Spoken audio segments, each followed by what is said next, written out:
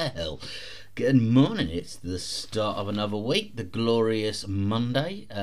Yeah, I'm sure you're all wide awake and just eager to get at it, aren't you? Right, what do we have for you? Bitcoin is sitting on 22,839. That's basically level for the last 24 hours. We did touch 23. It bounced back slightly. I'm still feeling bullish. I still think we're going to go all the way up. So let's just watch and see what way it breaks.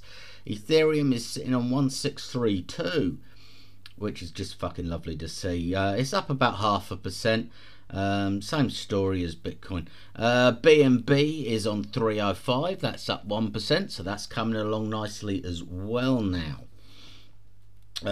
Big winner for the last 24 hours at least is Axie Infinity, the game token AXS. It's up 30%. BTSE, basically an untrusted exchange, has also had a little pump up 20%. And Opportunity OP is down 4.5. Can't see an obvious reason for that. I think it's a great project overall. APT has had a pretty good weekend. It's 60% up over the weekend as a whole. NFTs are due to drop soon, and Binance has added extra swap support. If things go well, I could see that pushing all the way up to around about $22, $23. So fingers crossed on that front. And news. Wow, news-wise, what do I have? I want to talk to you a little bit about CBDC. It's a phrase that you're going to be hearing a lot of in the coming months.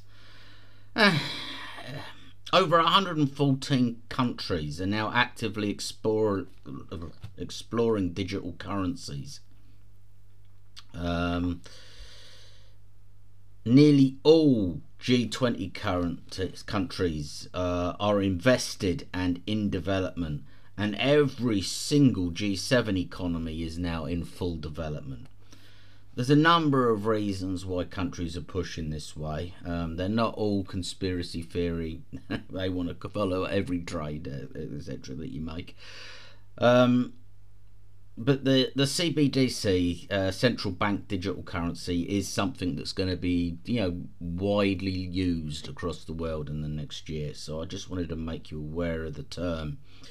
And let you know just how prevalent this is going to be. We've seen a new high of Ethereum millionaires.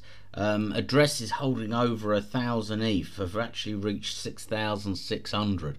So yeah, there's a lot of rich Ethereum people out there. Fantastic, good for them. I say, good for them. I'm not jealous at all. Not at all. Cardano had a bit of a disaster over the weekend, although it hasn't massively affected their price. They saw 50% of their nodes go down, just some weird fluke of the network. They've not said why or how. All of the nodes restarted on their own, reconnected, and everything was fine. There was no external interruption to get it going again or updates needed. Fans of the network are sort of pointing out that it did exactly what it's meant to do and sorted itself out all on its own, and it was wonderful. I'm personally kind of left with the question of why it happened in the first place. Solana went down 4 times and their worst one was 48 hours. So, hey ho and all that. I guess it's all good. Jump Crypto. It's building an open source validator for the Solana network, mentioning Solana. Now they're sort of saying that it's Solana's dedication to performance, which is why they've chosen that network. And they believe that having a backup validator like the Fire Dancer that they're creating would have prevented Solana's issues.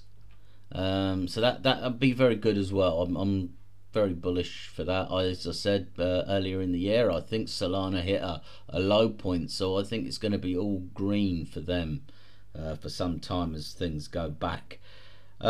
So there you have it. Look, that's your Monday done and dusted. If you'd be kind enough to whack the old subscribe button, hit me up on the socials. I want questions, I want comments. Just tell me you fucking hate me if that's how you feel. I don't care. Interaction is good. Oh, yes. Right, there you go. I'll see you tomorrow morning. All things crypto by a duck life. See you next time.